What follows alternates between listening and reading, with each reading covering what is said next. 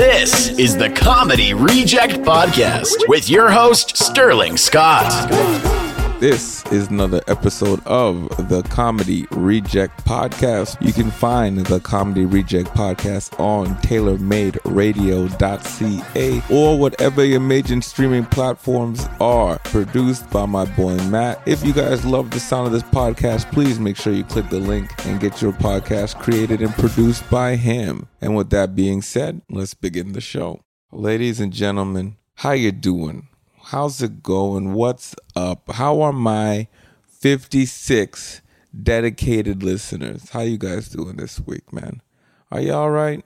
Are you handling the slowly reopening of the world here in Canada? Sorry to my American listeners who are in Los Angeles and New York. God damn, y'all on some next level lockdown. But to my Canadians with things opening back up, how are you feeling about it? Are you guys good? Are you guys worried? Did you guys never give a fuck? I find like there's 3 levels to the pandemic. There's the far extreme crazy, like I was afraid of the pandemic. And then you have down the middle, you have I'm not sure, but I'm just, doing my best. When I don't know, not that I'm doing your best, it's like when it's a stranger, I act as if they have the disease. And if I know the person, then I don't give a fuck. The rules are out the window. And then there's the third level person who is just like, I don't give a fuck. I don't believe in this disease. And they just doing whatever the hell they want to do, like things is regular. Which one are you guys? I got to be honest. I'm in the middle. I'm in the middle. When I know somebody, I kind of give the benefit of the doubt that, hey, they're healthy, I'm healthy. I mean, look, people, I'm not perfect, okay? I don't try to be out in a lot of social settings and stuff, but when I'm one-on-one with someone that I know and I talk to, I let it slide. I'm not going to lie, I let it slide. But things are in Edmonton, Alberta, where I reside, are slowly opening back up. And I did my first show back at the strip club. That's right, people. The strip club in Edmonton is open. And the thing about it is the strip club, shout out to the strip club. I do a weekly game show. That's right. I do a weekly game show. If you're ever in Edmonton, it's on Tuesdays and sign up is at 10:30. I do a game show called The Filthy Feud, which is pretty much the Family Feud, just with dirty questions. And so anyways, the strip clubs are back open. And so I'm back in there doing my thing. And Jesus, I got to say, the strip club is doing everything they can. They're doing everything they can to follow the rules and regulations. It's pretty fucking awkward. It's as awkward as you guys would think it would be. But the people do not give a fuck. Okay.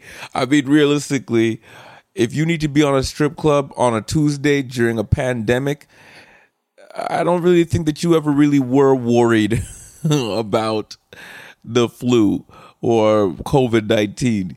You know what I mean? You need to get your titty fix on. And that's what kills me with laughter is the club had quite a few people in it. And you know what I mean? Like people out there celebrating birthdays. I guess it's because not just the titties. I mean, let's be honest. There are definitely some murderers in the strip club on a Tuesday during a pandemic. But most of the people I saw were people that were groups of friends celebrating birthday parties. I saw a lot of that. But people in the strip club don't give a fuck. Like I'm hosting the show and I'm doing my job because I am working for the strip club. So I have to wear a mask and practice social distancing. So I stand 6 feet away when I talk to people in order to get them to sign up to play the game. And then when we're on stage, I make sure to stay 6 feet away when asking the questions, blah, blah, blah. But while I was doing all of this, I mean, people were doing everything to just touch you. like just put their hands on you. Like I'm talking full on. They wanted to put, this one dude tried to put his arm around me, around my neck, and then talk in my face. And I was like, hell fucking no. Like I hated that shit before COVID because alcohol and people makes for spit in your face. And I'm not gonna lie that I have had people spit in my face pre-COVID, and I just didn't have the social ability to tell them to get the fuck out of my face. But now with COVID, I could just be like, hey, that's illegal now. I can't be touched. Like, fortunately with the club, I have the ability to be like, nah, you can't touch me. But the amount of people who just, I don't understand what it is that with most of these people that are out, I think they just need to touch people for some reason. I'm not that guy. I don't touch people. I don't like being touched. I know it's weird for some people who are listening to this, but for others, you get me. You do not want strangers fucking touching you, and especially if you're somebody who's a server or works in entertainment who has to do, or customer service. You know what I'm talking about when I say drunk people and trying to talk to you, the amount of times that you get people to spit in your face. So with COVID, I can finally tell people no. But at the strip club, it was, I gotta say, it was to the point where it was getting uncomfortable. Like a lot of motherfuckers were nonstop in your face. And I'm like, hey, we gotta be 6 feet. And they say the same shit. Who gives a fuck? I'm not sick. And I'm like, that's how you get sick. But I mean, it was still a good time. Like I said, once again, thanks to the club. For the club that I work at, if you are in Edmonton, is called Shade. Right now we're doing the shows on Thursday, but the Filthy Feud we're doing on Thursdays, but they're coming back on Tuesdays late July. So if you guys are in Edmonton and you guys want to come down and win some cash, come fucking visit me. I mean, things are starting to open back up, and now my 56 dedicated listeners, I know that about 49 of you live in Edmonton. So if you ever want to come and visit me, come see me, man. I'd love to see you guys down at the strip club playing the game. And Filthy Feud is Family Feud, basically. And you win good money, man. Like last week, somebody won $275 coming on stage and just answering questions. So make sure you guys come check me out for that. But like, I had to ask the girls. I was like, what? You know, like I get the girls who are on stage dancing, you know what I'm saying? Like, cause you get paid to be on stage. So you do your stage performance, but I was like, what about the lap dance girls? Like what happens there? So I went and I asked, cause I was like, that's the most interesting thing that I want to know. Is like during a pandemic where you have to practice social distancing, how the fuck do you do a lap dance where you can't sit on their lap? And it turns out what they call it is I guess they call it like a virtual dance, where it's not a lap dance, but they stand 6 feet away from you and strip. And that's what they have to do. And I found it hilarious because I was asking the girls if this had affected business. And they said, no. People are still buying these virtual dances, and then on top of that, the girls have to at all times wear the face mask. So they got to wear a face mask as well as strip.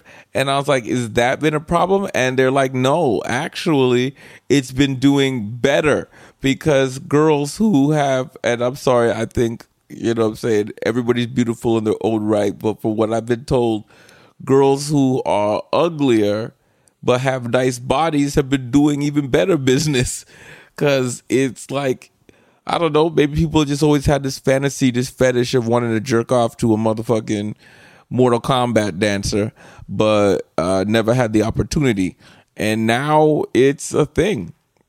And yeah, the girls are doing virtual dances. And at some point, I got to say to myself, man, like, I know that they say that sex is not an addiction, but like, I mean, I love sex. Like, I love sex. But if you were to say to me, hey, do you want to spend $120 to have a woman stand 6 feet away from you with a mask on and take her titties out? I'd be like, no. I would say no. I would not. I'm not. Okay, but then again, I will admit I'm not a strip club guy per se. Like, that's not my thing.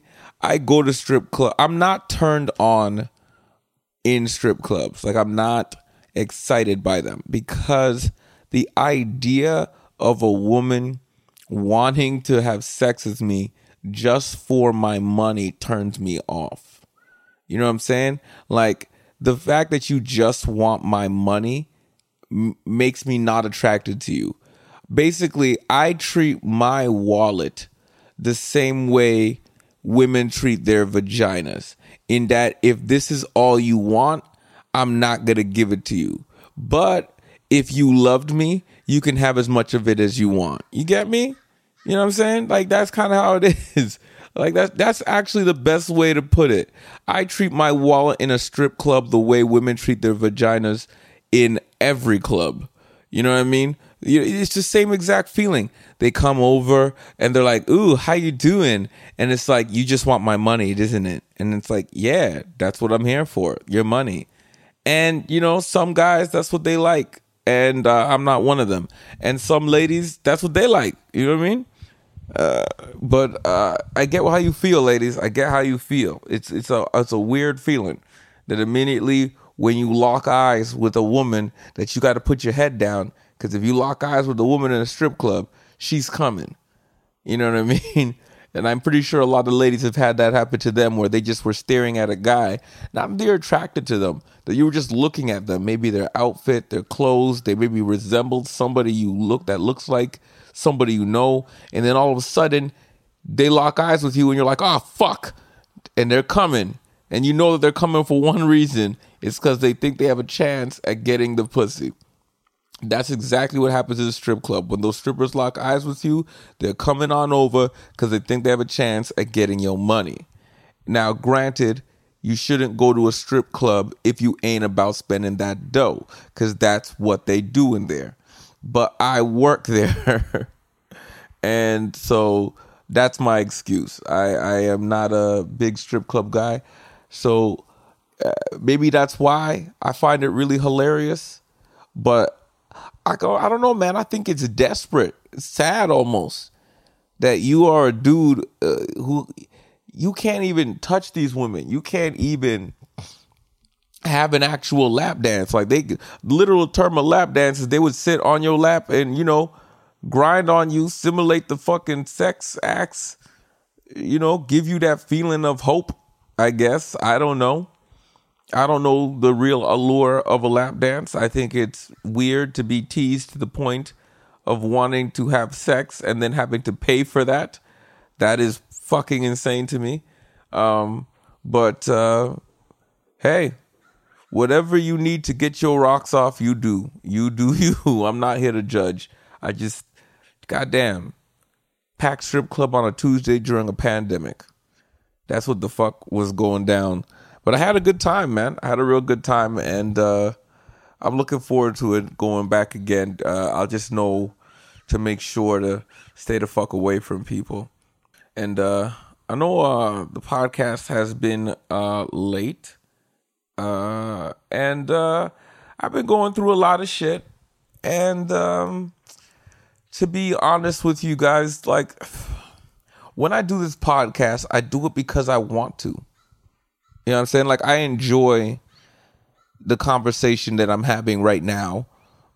I feel like I'm having this conversation with all of 56 of you guys. And I like it. I do it because I want to. And when I'm not in the mood, when I'm not vibing, when my soul's just not there, I won't do it. I'm not going to come on here and just, you know, randomly bullshit, say words. Like, I'm coming on here to actually talk to you and say things and speak about what's on my mind. And I was going through some shit, and I just wasn't prepared to get on the podcast and talk about it. One of the things that I had a big issue with is now that the whole, with the whole Black Lives Matter movement and with George Floyd and Ahmaud Arbery and Breonna Taylor, and the list goes on, of course, and all the many more that, we don't even hear about. It's very frustrating and exhausting.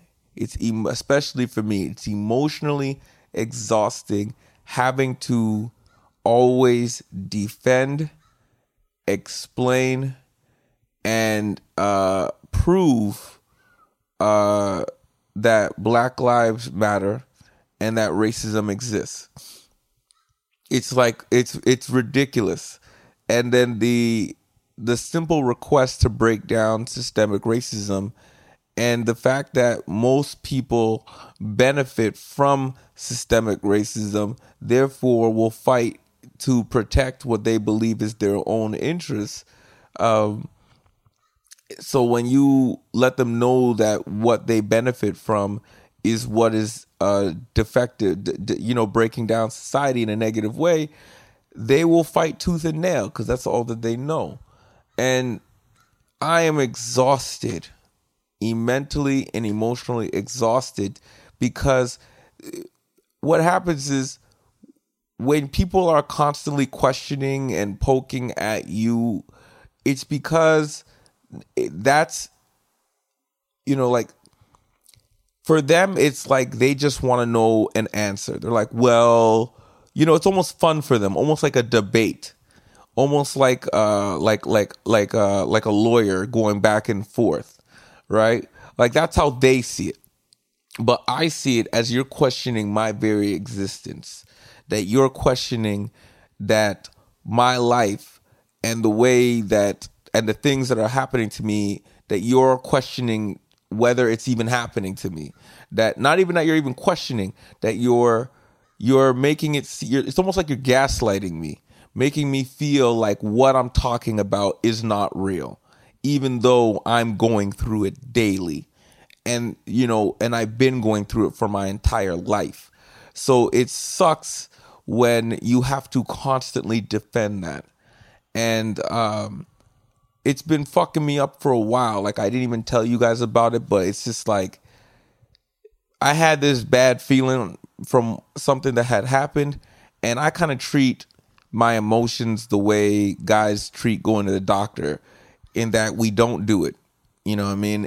And that I just hope that the feeling goes away and then I move on. But this feeling didn't go away. So I'm going to let you guys know what this had happened. I'm not going to say at this point in time where it happened, but I was performing at a show recently, and when I came off stage, the manager of the place told me that I should not be performing anything about Black Lives Matter because it's too political. And that shit caught me off guard. You know what I mean? Not only the fact that the manager said it, but the way they came at me. Like, I came off stage from thinking I had a really good set, and the manager came out the back with their hands in the air, yelling at me, mad at me, literally telling me, what are you doing? I brought you here, for this platform so that you can shine, not so that you could talk about politics. And I was caught off guard. I was hurt because I was like, wait a minute, like, Black Lives Matter is not a political statement. You know what I'm saying? The fact that I'm telling you that my life matters is not a fucking political statement. And that, I kind of was, I was playing it off with the manager, like, it's all good, don't worry about it, it's fine, because of the fact that I was afraid to lose favor with this person. And I felt like that made me a coon. For those of you wondering what that is, that's a black person who will do anything to ensure the happiness of white people around them. So they don't ever want to disrupt the happiness of white people. And so when you say you're cooning, it's like regardless of your situation or your feelings about something, that you will make sure to appease the feelings of white people. And the next day I went to go perform, and one of the comedians on the show who had heard the manager telling me I'm not allowed to perform, or not that I'm not allowed to, but that I should not perform the set that I did, and that they deeply expressed and hoped that they would not see me do that set again. One of the comedians came up to me and was like, yo, are you going to bitch out? And honestly, the fact that this person who was not black could even see that what the manager had said to me was not only unreasonable and insensitive and pretty much bottom line racist, that they said that I should be standing up for myself, it made me double down. It made me double down for sure. And I performed that set and perfected it. And to be honest, if you were at, some of the people listening were at some of these shows, and I felt like I have the tape, I have the video, so I know I'm not crazy when I say this, but I absolutely crushed. I had a phenomenal set that night, and the fact that that set is what was told to me to be not done, it obviously tells me that the person was not saying it based on my comedy, but they were saying it based on that they didn't want to hear anything about Black lives. And that really hurt me because I'm black. You don't want to hear about my life? Like, you literally said to me, nobody wants to hear what you're talking about. All you're doing is bumming out white people. Like, what the fuck, man? And I'll be honest, once I collect my payment, because I still got to get my money. But yeah, once I collect my payment, I'm going to formally let the manager know that I will never, ever, ever work at their establishment ever again. Because, you know what I'm saying? Like, how can I ever, you know, like, I don't even feel like you care about black people or our issues. I feel like all you wanted was me to be your quote unquote boy. You know what I mean? You're one of the good ones. You're black dude to get up there and tap dance, and you know what I'm saying? Everything's all right, people. No, everything's not all right. Things are fucked up right now. Systemic racism has been affecting my life and the lives of my families and my friends for our entire lives and generations before that. And the fact that I am a comedian, literally a person who is supposed to walk the line and say the things that the rest of society will not speak on. And the fact that I'm out of quarantine after 4 months and I'm hitting you with the shit that is real. And the fact that you not only don't want to hear about it. Like, if I was bombing on stage, I would get it. You know what I'm saying? I would get it. I would get it if I did not have a good set and you were like, maybe you shouldn't talk about that. But the fact that I was lighting this bitch up to the point where there was lines of people couldn't wait to fucking take pictures and shake hands and all kinds of shit. And we had to, you know, figure out ways to do that with social distancing. And during all that, you're still yelling at me saying, don't do that set again. All you're doing is bumming out white people. I'm not bumming out white people. I'm bumming out you. And I'm bumming out you because you don't want to hear about black issues. And if you are insensitive to black issues, it means that you don't care about black people. And if you don't care about black people, then the last thing I'm going to fucking do is let my black fucking talent make your place look better. So, yo, fuck you. On the real.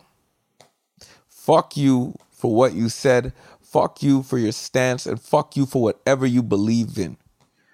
because my life matters, and that's not a political statement.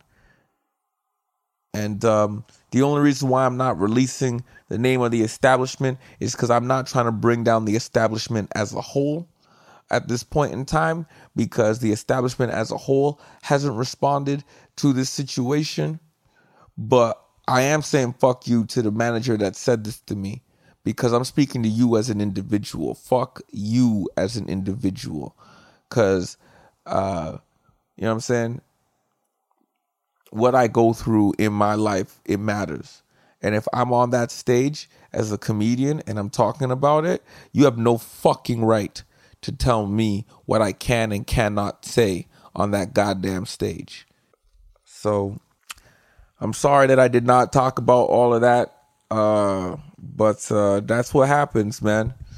The fact that we're out here complaining and trying to rally and protest against systemic racism, and here in Canada in comedy clubs where people are trying to act like racism doesn't exist, I'm literally dealing with it right now. And I'm sick and tired of the fact of people acting like because we're in Canada that shit don't happen. I'm sick and tired of the fact that people act like there's not a quota when it comes to black comedians at festivals. I'm sick and tired of the fact that they act like there's not a such thing as the safe black comic who they will gravitate towards, rather than using the comedians that are well-known killers, because of the fact that they are not safe. And it's not that they're not killers, but that their appearance, the topics that they talk about, and the things that they say scare you. And that shit hurts. That shit hurts because I constantly see in Canada that they will push an objective or an agenda rather than the skill set of a comedian. And any comedian worth their meat will say the same thing as I'm going to say right now. We don't give a fuck about color. We don't give a fuck about religion. We don't give a fuck about gender. We don't give a fuck about who you have sex with. We care about one thing and one thing only. And that's who is the funniest. That's it. Who is the funniest? If you funny, fuck everything. That's all that matters. And the minute you start to see that they need to start placing people in specific groups or whatever to try to balance things out or make things, it's because of systemic racism and racist practices. If you just put the best comics forward, then it wouldn't be, oh, well, why do we have to create a black room or a Mexican room or an Indian room? Well, the reason why those rooms were created was because they wouldn't put us on fucking stage. They wouldn't. One of the greatest comedy shows in this country is Kenny Robinson's Nubian Night. Kenny Robinson's Nubian Night was specifically designed because the comedy clubs would not put on black comedians. So Kenny created a platform and a stage where black comedians could actually perform. Today, that show sells out on the last Sunday of every month, and it is one of the best shows in the country. And it showcases black comedians that don't get no festival spots, that don't get to perform in clubs, that predominantly have to perform in bars and weed spots and whatever. Yet they're on this stage absolutely lighting this bitch up. And top tier white comedians that have performed there have seen how hard it is to perform there. Yet watch these comedians who can't get on a regular stage light this bitch up. So you see, if you guys had just treated all of us fairly, then it wouldn't be where we have to create all these different rooms and shit. So the fact that all these things are here then weaken the comedy scene, because now people started saying, okay, we need 1 black, 2 whites, 3 gays. It should never be like that. It should just be who's the funniest. Because now you may have 3 black people may be the best in the room, but you're not going to put 2 of them on because you need to stick in your 1 white and your 1 gay. That's stupid. Just put the funniest first. That's it. Put the funniest, put the killers. And the reason why you guys can't fucking do that is because you guys are usually racist who are in control, and you favor or you only want to see a certain style of comedy. And guess what? That certain style of comedy has never fucking worked. How do I know that? Because the only Canadian in history to ever goddamn sell out a stadium was Russell Peters. Does that mean that all the other Canadian comics weren't good? No. It means that the ones that you push forward weren't fucking strong enough. And we know that. But none of us want to say anything because all of us are scared. All of us are afraid because in Canada, you only have a few outlets. And if you piss off any of them, that could be the end of your career in Canada. That's how fucked up the racism is in Canada. And that's why it was like this cut was so deep for me at this place, because this is a place where, and a person that I've known for many years of my career. And now for the first time, I'm on stage talking about things that are real, and I'm fucking crushing. All right. I'll even post the video to show you guys. I'm fucking crushing. And you're going to tell me, as a black person, I can't talk about black issues on stage because I'm bumming out white people? Man, fuck all y'all. And that's why, like I said, I've been going through some shit and things have been bothering me. And, on a positive tip, I took some time out to myself and, went and did some mushrooms.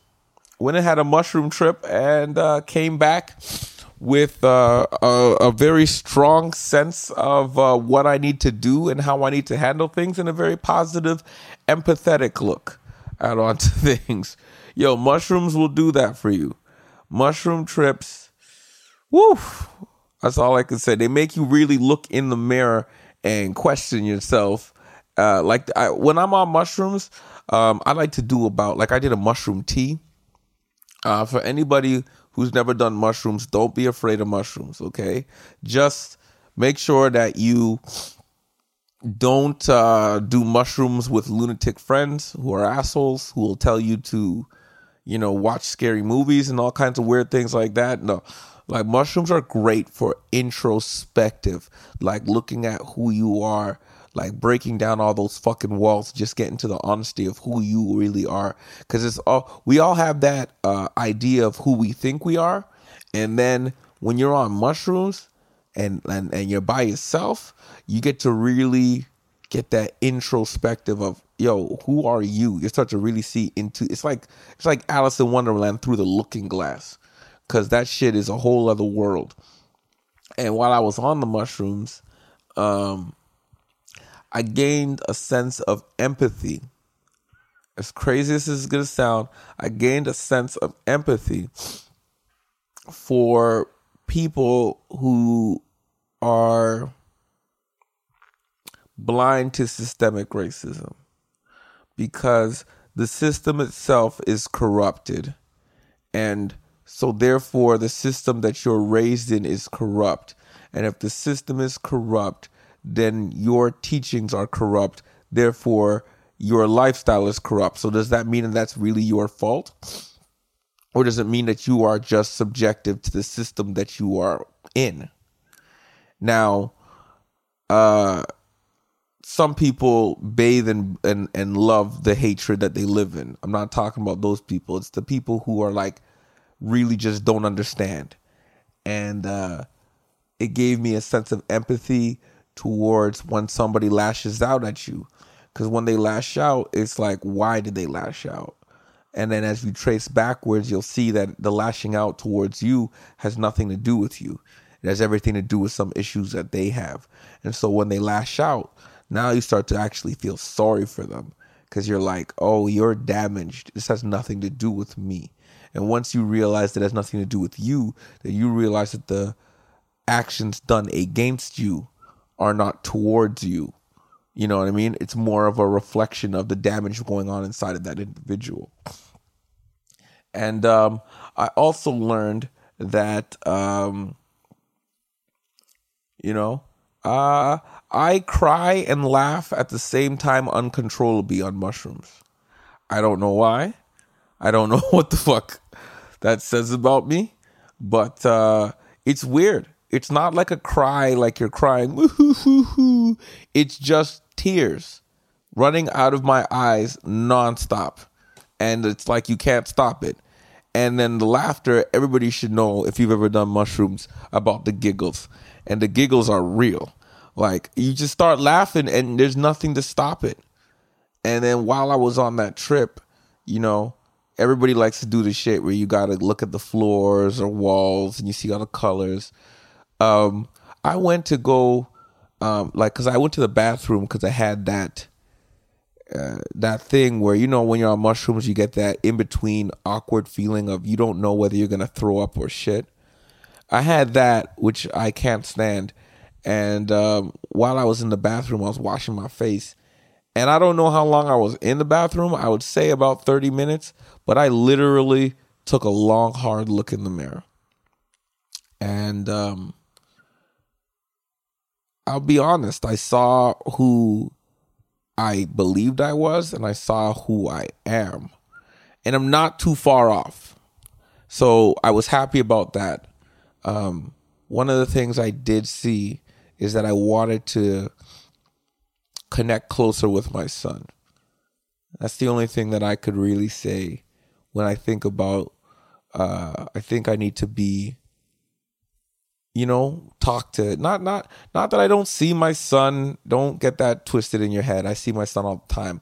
It's just that the time I spend with him, I need to connect with him more on a personal level. Because typically I kind of I know that my son, when he's with his mom, my little girls they love their brother and they torment him all day. They do shit like he'll be eating and they will smack the food out of his plate and then just walk off. Like, yeah, go fuck yourself. So whenever he comes to my house, I always try to give him space. Let him have him time where, he loves anime. He likes to be alone. And I get that shit because when I was growing up, I loved that shit. I loved being alone. I loved, having that time to myself to, play with my toys or read my comic books. And so I try to give him that time. But what I would like to do is spend more time with him. Get to really not only know him, but, because I know my son, but I'm saying teach him, learn from him. What is his views on things and let him learn what are mine, start to really implement the shit that allows a son to become a man. And that's the only thing I saw on mushrooms that I need to improve on. There was other things, but I ain't telling y'all all my shit. You know what I mean? I ain't giving you guys all the goods. But yeah, I took a mushroom trip for a few days. Not gonna lie. I took a mushroom trip for a few days. And now I'm back. And so now that I'm back, I'm back here doing the podcast again. And so the podcast is a few days late, but now you guys know why. Here's some other positive things to let you guys know. My cartoons have started rolling out. I told you guys I was going to do a cartoon. I also told you I was going to do a video podcast, but, I will do it just, it'll happen. It's just me setting shit up. But my cartoons have started rolling out. Yes, I am the one who creates these cartoons. The animations are done by Simon Glassman. And I'm on my third cartoon, my third little mini episode. I intend on doing about 15 of these little episodes. And then I'm going to hopefully at that time be skilled enough because I'm still learning. I'm still learning how to make these cartoons. And I'm hoping that after 15 weeks of training that I'll be ready to do full-on 30-minute episodes with characters and voices and voice actors and everything. And yeah, I'm excited about it. I'm getting a lot of great feedback from every one that I post. I see a lot of people sharing it, and I really appreciate that. I love the hell out of that you guys are sharing it. Thank you. Yeah, on one of them I had 99 shares. That's in 99 shares, but only 73 likes, which was interesting. But anyway, some of y'all is haters. Yeah, but I'm really happy at the response to my little cartoon and my little cartoon character, and I'm gonna keep on just knocking out little episodes. And thank you guys so much. If you guys want to watch it, just go on to my page at Sterling's Jokes on Instagram or on Facebook, Sterling Scott the Comedian, and check them out. I'm trying to drop one every week. So what I'm trying to do is have a podcast episode every week and a new cartoon episode every week. So I'm just trying to give you guys some more content so that you guys could laugh along with me in between the times that you get to meet me and see me live at shows. And once again, man, to my 56 dedicated listeners, thank you guys. You guys have been tuning in on a regular basis this is episode number 12. So we're only in our third month, people. I'm only 3 months in. This is brand new. If you guys want to understand how amazing that is to me, well, Joe Rogan is in year 12, and after 12 years, he just got paid $100 million to be on Spotify, and there's a lot of people who never even heard or listened to that podcast. And you 56, you hardcore writers, you mean everything to me. I love you guys so much. Please keep listening to the podcast, and like I said, check out all the other shows on tailormaderadio.ca, and also anything else that my boy Matt, he produces this and he makes it where it sounds so professional and so beautiful in you guys' ears. So make sure you guys do that. And for my people in Edmonton, I'm going to be recording a new hour. I'm recording 2 albums in September. It's going to be at the Grindstone Theater. Dates will be coming out for that. But for the meantime, between time, in Edmonton, I do have dates August 21st and 22nd inside Yuck Yucks at Century Casino. And the 28th and 29th, I'll be in Calgary. So my Calgary people, 21st and 22nd of August and 28th and 29th of August, I'll be in Calgary Yucks. I'm looking forward to coming back.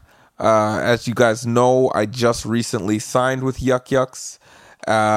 And I'm looking forward to slowly hitting the stage back. I hope you guys come out to these shows because I'll be running both of my hours.